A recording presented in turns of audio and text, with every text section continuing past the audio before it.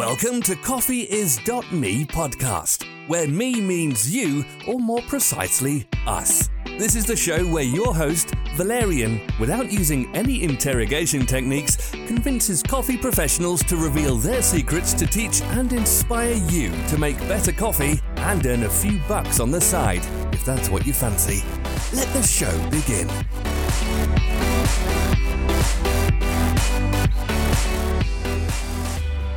Hey guys, welcome to CoffeeIs.me podcast. I'm your host Valerian Hrala, saying hi from my bedroom studio in Fairfax, California, which is a little bit north of San Francisco. Thank you for spending your time with us. We appreciate you. This is the second part of the interview with Daniel Smith from First Fruits Specialty Coffee, where Daniel answers your questions about roasting and starting a coffee roasting company.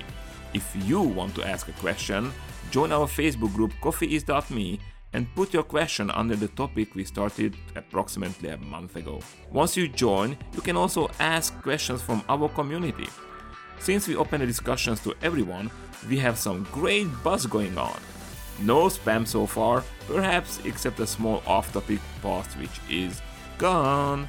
So far we discussed naming a company, ideas for a coffee story for a new brand in Chile, what to focus on when buying a used roaster. Melanie Bohem, a listener from Germany, asked our help with her cool coffee research. So things are happening, come and join us. Easiest way to do so is go to CoffeeIs.me website, click community on the top menu, and that will take you to our Facebook group. So see you there. My challenge to get 50 iTunes reviews by end of this year is still going on, and we finally moved a bit. I included the non-USA reviews too, and so far the podcast got 33 reviews. I still need at least 17 to reward myself with a professional espresso equipment for my home experiments. And reward one of you with a 6-month Coffee Courses membership worth $600, 3 coffees from Green Plantation, my European Union roasting company. Value here is priceless. And 1 mystery coffee, which is most likely will be my coffee for 2016 USA coffee business. Whether the coffee business is going to happen or not, the samples are here, and I'm sure you will like them. So you will get the coffee, no worries. Before we go on, let's talk some statistics. So in the last 30 days, the most listeners came from United States, Canada, followed by United Kingdom, Australia, Norway, Germany, South Africa, United Arab Emirates, Denmark, and Netherlands. When it comes to Canada, interestingly, they come second in the listenership, but I did not get a single review from Canada. I was told that on the North American continent, the Canadians are the friendlier ones.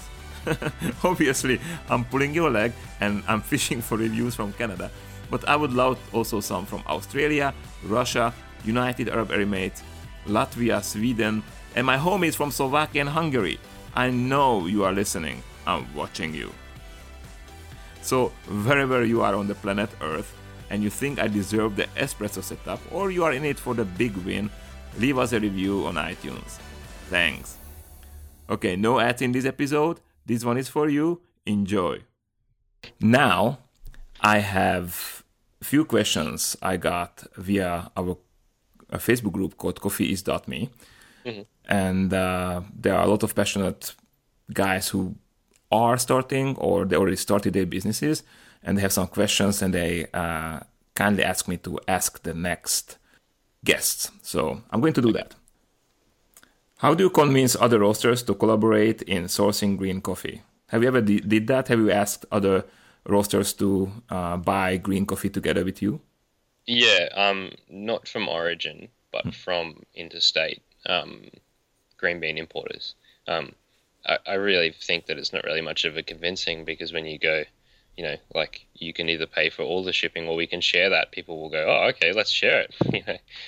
So normally I would share a pallet with another roaster that I'm friends with here down here on the Gold Coast. So it was no convincing. You just said, hey, let's just do it, and that's what happened. So you just talked to him. Yeah, that's right. Because the capacity's there. This guy, isn't going to buy an entire pallet, and I'm not going to buy an entire pallet. And so I was like, well, let's just get a pallet and we can choose what coffee goes onto it separately and split the shipping cost down the middle and, take our coffees each way. Cool. How many days per week do you roast? And what is the most number of days we should wait from the time an order is placed until it is roasted? Okay. I guess, so I'm currently roasting twice a week. How I kind of operate is that Monday morning I'll call my accounts and ask them what they need for the following week. And so Tuesday is roasting day. And so in that kind of, if it's an order from a cafe, it'll be religiously Monday, Tuesday delivery. I'll cup it Tuesday morning before I take it out. But I guess the problem with my coffee is that it really needs 6 to 7 days to degas before they can use it. And so they're getting it at day 2. So essentially they have to store a week's worth of coffee. I guess I'm kind of doing this because logistically it's so much easier for them to store the coffee. But then at the same time, it's if they have a busy week, they're going to break into coffee that really isn't meant to be used yet. So to get around that, I actually give them 3 kilos of last week's roast. So they have 3 kilos that's ready to use right now. And then hopefully the rest of it won't get broken into until that 7 days is up. And because I'm only roasting twice a week as well, the online orders will get roasted on Monday and shipped on Tuesday in the same fashion. That's cool. We do Tuesday too. We do Tuesday roasting. So when we send it out, they still get it, until Saturday when the mail kind of like stops work. So yeah, that's cool. I love that. So some roasters are holding back in teaching because they have to keep a secret. What is your view on this? If you are a roaster and an educator yourself, are you gonna share all that you know? And what are your plans after? Yeah, I think that this is quite a big topic where a lot of roasters are very secretive on what they do. For me, I'm currently writing an article for the Perfect Daily Grind on the basics of coffee roasting. And really, I have no problem with sharing what I know with other people and roasters, but I guess there's a but in that, to an extent. And I think that I would be really reluctant to just give away all of my profiles, because I really think that that you need to earn that. That if I'm just gonna, you can't just baby people and give them the answer. Like, you need to help them to figure it out themselves. And I think that, imagine if I'd released all my profiles and everybody just started roasting coffee like that if they thought it was great. That how dull the industry would be, because everybody was roasting the exact same way, with all these unimaginative roasters doing the same thing. And because I also think that we need to be unique, I would more than happily teach somebody how to roast and how to figure out that information on their own. That I really think it is something that needs to be earned. I've spent a lot of time and a lot of money on developing these things. So in the business sense, it would be silly to give away my market edge. But at the same time, I love people getting into this industry. So I want to teach them how to do it so that they can do it themselves. I love that. That's why I found you through that first article you wrote. And when it comes to roast profiles, there isn't something like universal roast profile, or there isn't something like, it's kind of hard to share roast profiles. I'll tell you why. For example, we have this online education, for roasters. And what we teach is how you can adjust roast profiles and what happens if you adjust them, what are the main, indicators of certain changes, and all these core things based on which you can develop your own roast profiles. Of course, we show you the basic roast profiles which you can do for your samples, but that's the basic one. I get tons of requests from students that, give us the roast profiles, just give us the roast profiles.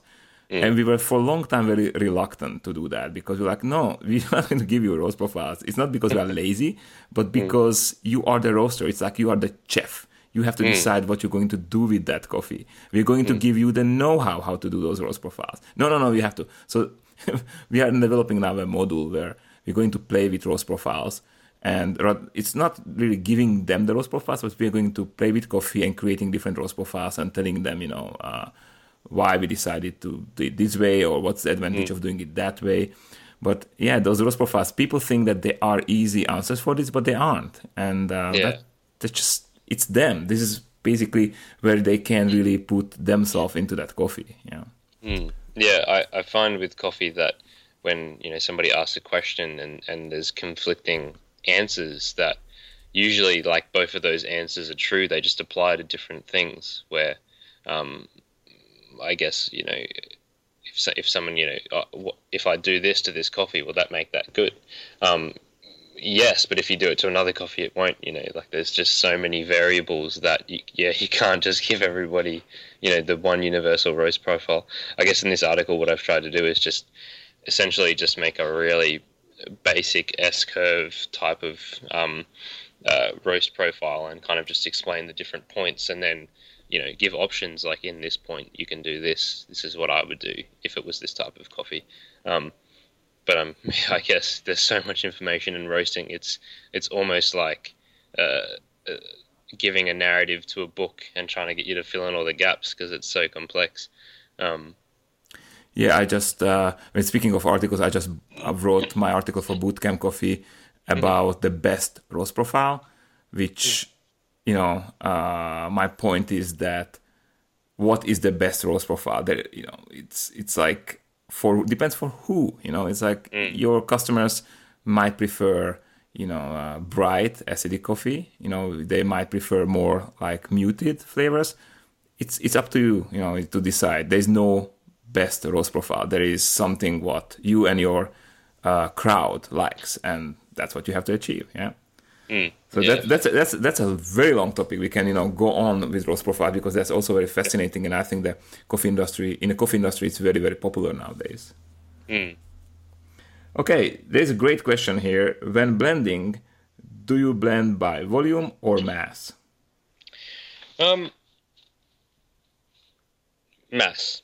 So it's essentially for me, I roast my blend components individually, and then I blend my percentages by the roasted weight. So that I'll have 25% of this, 25% of that of the roasted weight going into the coffee, into the blend. So you roast them individually. That's very cool. That's how you should do it. Yeah. What grinder do you use for quality control? To be honest, I really rarely have to grind for customers. But I think that I would use an EK43. I think that they're quite a great, shop type of grinder. I also think I really highly rate, this is, I guess, is in a cafe as a, when you're making coffee, with an espresso machine, I really rate the Mythos 1 grinders from Nova Simonelli. I think that they're fantastic, especially in cafes that go through busy periods and then kind of lulls where the grinder keeps the coffee beans heated so that the consistency will be uniform throughout the day. Cool. How do you store your green coffee? Well, all the coffee I get is in GrainPro bags, so really I just keep them elevated off the ground with some airflow going underneath, and just keep them still in their sacks in the GrainPro. Cool, that's what we do.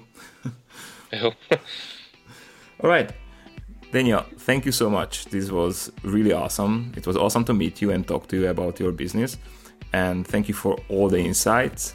I'll link to the show notes to your article so people can learn a little bit more about you. And I hope to see more articles from you. No worries. Thanks for that. Thank you for listening to Coffees.me podcast with Daniel from First Fruit Specialty Coffee. I know this episode was shorter, but I hope you still enjoyed it, and I promise to catch up next time. If you want to thank Daniel for sharing yourself, or if you have further questions, join our Coffees.me Facebook group, and you can do so because he's already there. In the next few episodes, I'll talk to Mike Perry from Clutch Coffee. Mike and his family are in the coffee business from 1993, and they stole multiple coffee awards from us. So it only makes sense that I will interview him so we can catch up. Talk to you next time. Bye.